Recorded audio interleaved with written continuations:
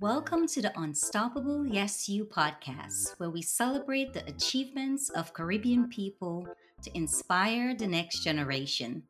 I'm your host, Curtis Phillip, bringing you a brand new series that spotlight Caribbean authors. In this series, I'll introduce you to authors from across the diaspora who are bringing our stories and culture to the forefront. They will share helpful tips for those of you that are interested in learning what it takes to become an author, and you may even find a title or two that pique your interest. Today, I am speaking with Janice Lynn Mather. Janice is a Bahamian Canadian author who currently resides in Vancouver, British Columbia. Her first novel, Learning to Breathe, was a 2018 Governor General's Award finalist and a British Columbia Book Prize finalist. Learning to Breathe also won the Joan F. Cawell Books Save Lives Award. Her second novel, Facing the Sun, is an Amy Mathers Teen Book Award recipient. She recently released her adult fiction debut on Certain Kin, a collection of short stories. Welcome. Thank you so much, Curtis. Such a pleasure to speak with you today. Tell us a little bit about you. Well, as you mentioned, I'm a Bahamian Canadian author and I adore books. Love reading, I love writing. I've been writing since I was 6 and haven't stopped or looked back since. So, who do you write for, and how do you want your audience to feel when they're reading your novels? First and foremost, I honestly write for me. I think of myself as a young reader who didn't often see herself in the books that were available to me at the time. So first and foremost, I think of me then and what I was missing. And I know that there are, when I'm writing for teens, young women, young men like me who need to see themselves. We need to be represented. So I think of them, and I think of me now as well, and what is missing, and what I still struggle to make sense of, and what I want to explore and understand more. What feeds me in books that I read, and what I want to receive more of when I sit down and read. And that's so important. When you're writing, what comes first for you, the plot or the character? It's a really interesting question, and I think for me, sometimes what comes first is just a snippet, and that snippet might include something to do with the plot. It might include something to do with the character, but sometimes it's just a scene, an idea, a strange scenario, and a person in that scenario. And from there, the story can stretch out as I sit down and explore what would someone do in that situation? How might someone feel? What might happen next? So sometimes it's plot, sometimes it's character, and sometimes it's just a visual mishmash of both. And how much research goes into your process when you're writing? It really varies from story to story. Some stories really aren't very research based. Everything that I feel I need is there simply from lived experience. But there are some that reference actual historical events or something that's happened in the more recent past. And for those, I do go back and make sure that I have the story straight. But a lot of that is just for inspiration because I do enjoy the flexibility of creating a town that is similar to a real life one but not identical to it. Gives you a bit of flexibility. And you know how in in the Caribbean, at least I know in the Bahamas, and I feel that this is true other places as well, small communities. So I would hate to make it too close to home and have people knocking on my door complaining, why did you write about me? Come on. Yeah, that is so true. You made your publishing debut with Learning to Breathe, and that was a book about a pregnant teenager. So, who was the main character based on? So in Learning to Breathe, the main character, Indy, is not really based on a specific person when I'm writing, particularly because with Learning to Breathe, the main character is struggling with being in a situation where she's been sent away from her safe home with her grandmother on one of the smaller islands, the family islands, we call them. And she's been sent to live in Nassau in the city with an extended family member that she doesn't know very well. And someone in that household rapes her.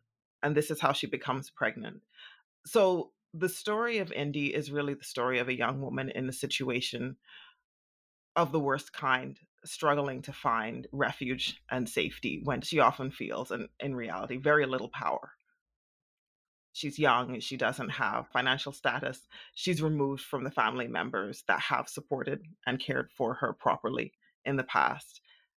And it's a situation that is definitely familiar. I think really all of us know someone who's been in this situation, know of someone who's been in this situation, or maybe have been in this situation ourselves. And in writing about this really personal, intimate, painful topic, I wanted to be very careful not to actually base it on someone, not to tell someone else's story of pain. So Indy's character isn't based on a particular person, it's more based on an experience, a social phenomenon, something that we all know goes on, but that is, I think, now discussed more, but not has not always been discussed. And my observation, when I observe how situations of sexual abuse are discussed in the Bahamian community currently, there's not always the care, empathy, understanding, protection that should be coming from adults. So with Indy's story, I worked really hard to not really base her on a particular person, to make her truly her own character, a new person that had been created, but one that we all know. Something you just said that resonates with me is that while people are talking more about it, you still find that there's a whole lot of victim blaming in this day and age. So, yeah, I think the story is definitely relatable in that sense. Janice, I know your second novel, Facing the Sun, won a major award. Where did the idea for that story come from? Well, Facing the Sun has some base in some of my experiences, not all. One of the things that I took from my own life, my own experience in writing Facing the Sun was remembering my teen years and being one of this really close knit group of four friends, each with our own family dynamics and family situations, family circumstances, and our own personal hopes and dreams and challenges and struggles. And we were very close. And at the same time, we all had things that we kept to ourselves, that we held dear, that we didn't talk about, that we sometimes didn't know how to talk about. Some of those things, um, I think we're only still sharing now, some years later. So I took that closeness and the sometimes complex dynamic of four different people coming together, living in the same space, having their own individual paths. Sometimes those paths weave together in little side friendships. Sometimes there's a bit of an antagonistic relationship as well.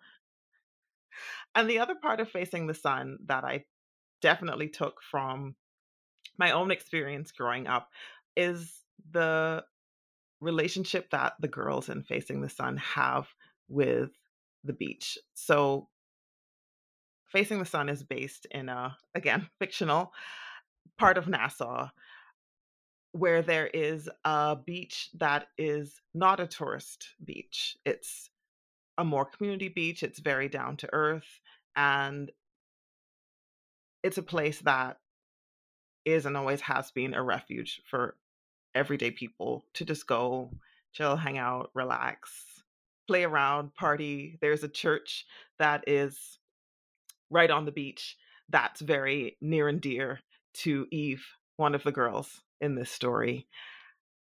And then at a certain point in the story, the threat of development of this ordinary, almost humdrum little beach that everyone thought was safe, that was theirs, that was ours, that threat of development rises. And so I thought a lot about two beaches that were important to me growing up in the Bahamas. One is East Beach, that's at the end of one of the fairly long stretches of road that runs out to the far eastern part of Nassau. And that beach, like the one in this story, is not one that's ever been developed. It doesn't I seem to have the space for it. So in that way it's safe. And it's a place that I have often gone and just relaxed after a tedious day of work or a long day after school. I've been there with friends, with family members. And then I also think about another beach, the tourist beach that's on Paradise Island, Cabbage Beach. It's the beach that, just for context, the Atlantis Resort is on. Well, the thing with Cabbage Beach is that there was a time when I was in my teens where the relatively open access that had always existed was suddenly taken away for locals. And it became, for a period of time, someplace that you could only access if you were staying in the hotel or staying in one of the private beachside cottages, which obviously is not true for the vast majority of the population. And so it was such a feeling of going with your family on a holiday weekend just for the day, and you would have packed up your little picnic lunch and toted your towels from the parking lot a few minutes walk away, and up he went up the little hill, and then there was the fence waiting to greet you and keep you out. So I thought about that relationship as well. And the reality that I think is true from what I've experienced throughout the Caribbean, where there's an attitude and a perception that you live in paradise and all you do is lie by the water and sip daiquiris all day. Oh, if only that were true, but that isn't the case. And the beaches that are often associated so strongly with the region, and certainly with the country, with the Bahamas, are not always accessible. They're not always in reach, and sometimes they're under threat of being taken away or are taken away. So what happens in particular when you're a young person and you don't feel like you have much power? You're not even old enough to vote, so you can't even express your ire in that way. So those were some of the things that I went back to and thought about a lot when I was writing Facing the Sun. Your first adult novel, Uncertain Kin, is a pivot from what you've typically done. So, what made you decide to pivot from more of a high school audience to young adult audience?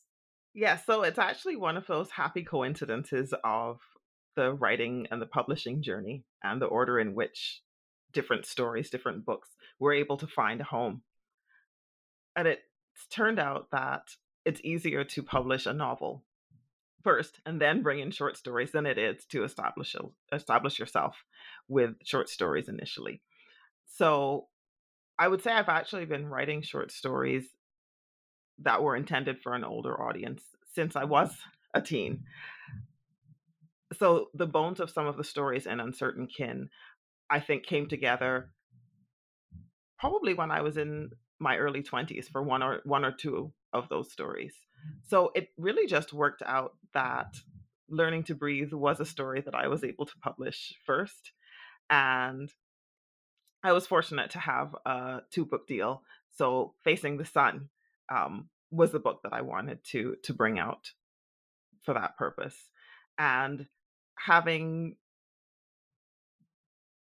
brought those two stories out into the world, I was really eager to bring out the short stories that I had been, pitching and sending out to agents and trying to find some representation for years.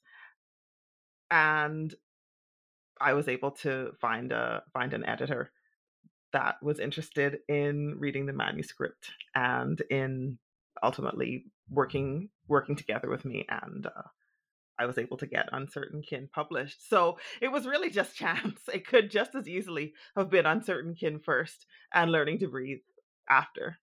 Got it. Is there a particular story in the collection that resonates with you the most?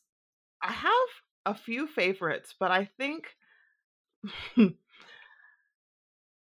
the story that I think about and the characters in that story that I probably think about and come back to the most in Uncertain Kin would be the story of Mango Summer. So, Mango Summer is the story of really a community, but it's told from the point of view of one girl. And it's set in a very almost obscenely lush summer where there's a grotesque surplus of mangoes just everywhere. They can't get rid of these mangoes. People are leaving them on doorsteps and tiptoeing away, like, just take these things and get away. And then something happens and girls start to disappear. Little girls start to disappear from outside their homes, from their beds in the middle of the night. And the main character in Mango Summer has her little sister taken in the middle of the night from the bed that they're sleeping in together. They go to sleep together and she wakes up alone. And this story is one that's very close to me because I remember a time in the very early 2000s. There were a series of boys from between the ages of, I believe, 8 and 11, maybe it may have been slightly older, that disappeared, that vanished. This was in the Bahamas. This was not in Nassau, where Nassau being the city does, like most cities, have much more crime. This was in the second city of Grand Bahama, or Freeport is really the second city, but this was on the island of Grand Bahama. It was unprecedented to have something like this take place on the island of Grand Bahama. And just the magnitude of sheer number of children that were disappearing. I was not as young at the time, but I was still fairly young and I was working at a newspaper at the time. And so it was the first time in my life that I'd really been immersed in the goings on of the country and paid such close attention, um, and being quite that near. I didn't work on that particular story, but friends of mine at the newspaper did. And so I would be in the newsroom when they would come back from one of these horrific press conferences where there was really no information. And eventually there were answers, but it was years before families found out what had happened. So Mango Summer was written really as a way to try and understand the incomprehensible. And I think when there are tragedies that take place, I've observed that there's a great tendency for us as people, as members of a community, to say, I just can't imagine it. It's just unthinkable. I can't imagine. And at the same time, there are people that live right next door to us that don't have to imagine. They are living. And I think that we can imagine.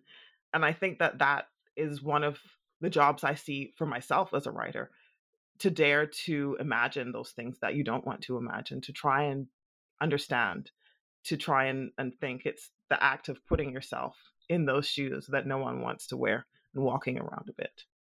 Yeah, I mean, that just blows my mind that, so many young people would be taken on such a small island. It's just not something that you hear of. It isn't. And since that time, there definitely have been, I would say, isolated cases of a child missing. And every time it is tragic. And that time it was just the terror. It's like it wouldn't stop. It wouldn't stop. It was like a terrible tragedy built on another terrible tragedy, built on another and another. And it really was unlike anything that I had experienced. And unlike anything that I've seen in in the Bahamas since that time. Yeah, I don't think I've ever heard of a story like that across the Caribbean, even. Very sad. In Uncertain Kin, there's some reoccurring characters that have kind of crept up in the stories. Are you deliberately trying to build a body of work with those connections? Well, I wouldn't say that I would expect necessarily any of the characters in Uncertain Kin to appear in the future. I kind of feel like once a book is done, those characters are there you go. Off you all go into the world. So I do kind of feel like their world is complete, or if not complete, they're operating as they need to, and they continue to grow and develop with readers. But it unfolded in Uncertain Kin. Reading through it when it came to the revising stage of things, that it emerged that some of these characters were quite without my intending to coming up again and again. It was pointed out that certain names appeared more than once, and I thought, oh, I really better go through the white pages a little more industriously to make sure I'm broadening the names that I'm drawing on. But I think that it unfolded um, quite authentically, that some characters did reappear. And it felt important in this particular story because it is a story of family connections. And in family, there there are these shared experiences, and also the reality that if you ask one family member, well, what happened in this situation? How did that really go down?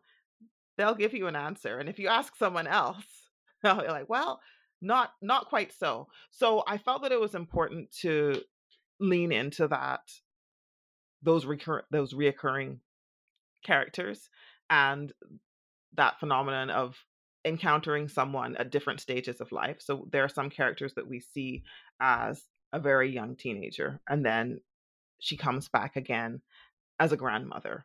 Or we see someone as a very small girl witnessing a particularly difficult situation. And then we see her as an adult, and she's not always a very soft adult. The sort of person that I would tend to form a swift judgment on when I meet her in real life. But it gave me a chance to think about where do we come from? How do different kinds of people, different personalities, different modes of being in the world, where does that come from? How does it unfold? How does it evolve? Because nothing comes from nothing.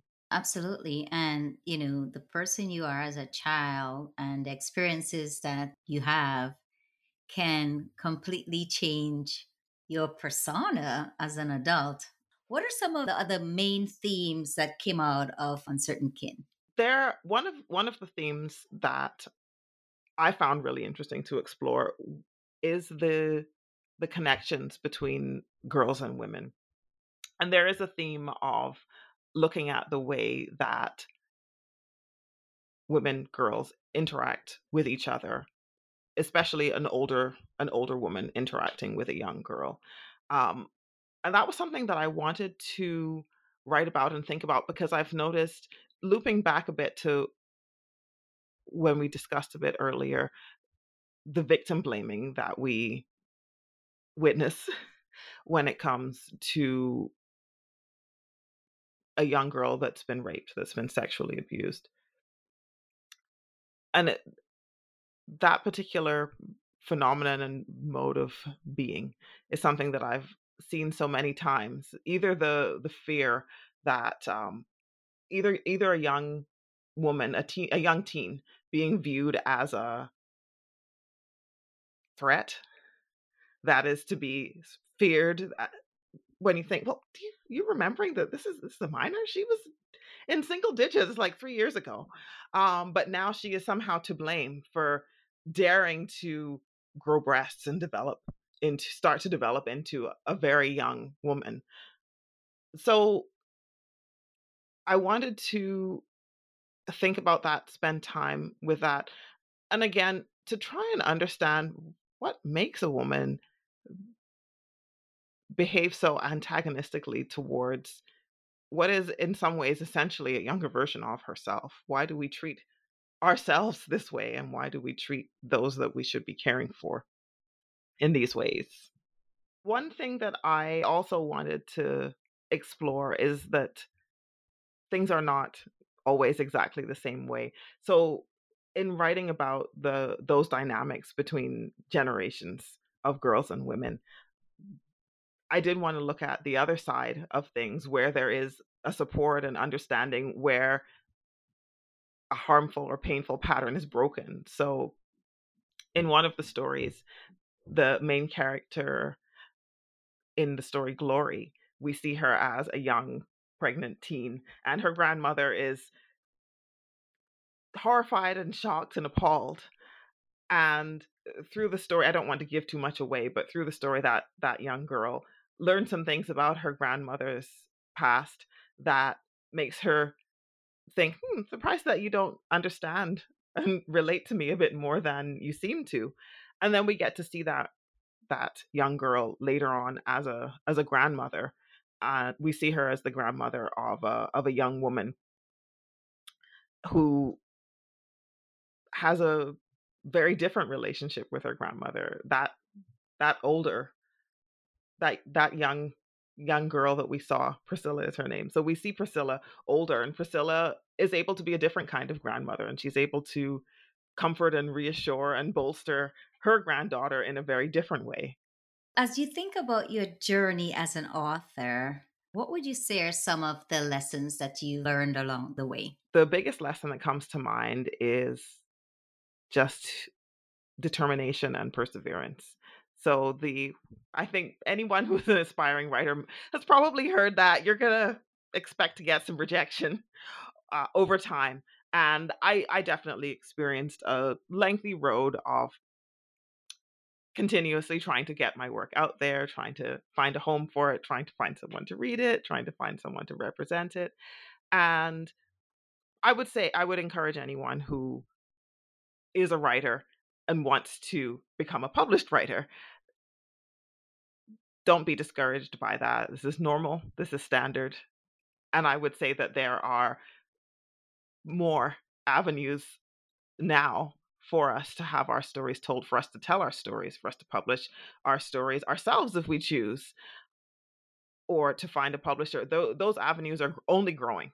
So do not be discouraged. Continue sending out, continue knocking on doors, and also, really just the value of doing my research, of looking at all possible avenues. For me, I got my start in publishing by entering a contest for unpublished writers. So while I did not win the contest, but I was one of the three entries that was shortlisted, and so I received representation, an offer of representation by my literary agent coming out of that context. So not only being determined and just continuing to push, but look for other avenues, look for those untapped avenues. And the other lesson is also being able to filter through constructive criticism effectively. It is easy to be quite discouraged when, you have a perhaps an agent telling you, I don't really think there's an audience for this. That sort of thing, I think you can safely discard. Just keep going. But one of the best things that ever happened to me was for Learning to Breathe. There was an agent who definitely showed some interest in the manuscript and read an entry, and she gave me a couple of pieces of feedback, one of which was just that she noted that she felt the main character, Indy, she felt that Indy's situation was so difficult and so relenting in that version of the story that she read, that it was hard for her to continue going. And I took it very personally. I was upset. I I had strong feelings about it, and I sulked for a couple weeks, and then I was like, she might have a point.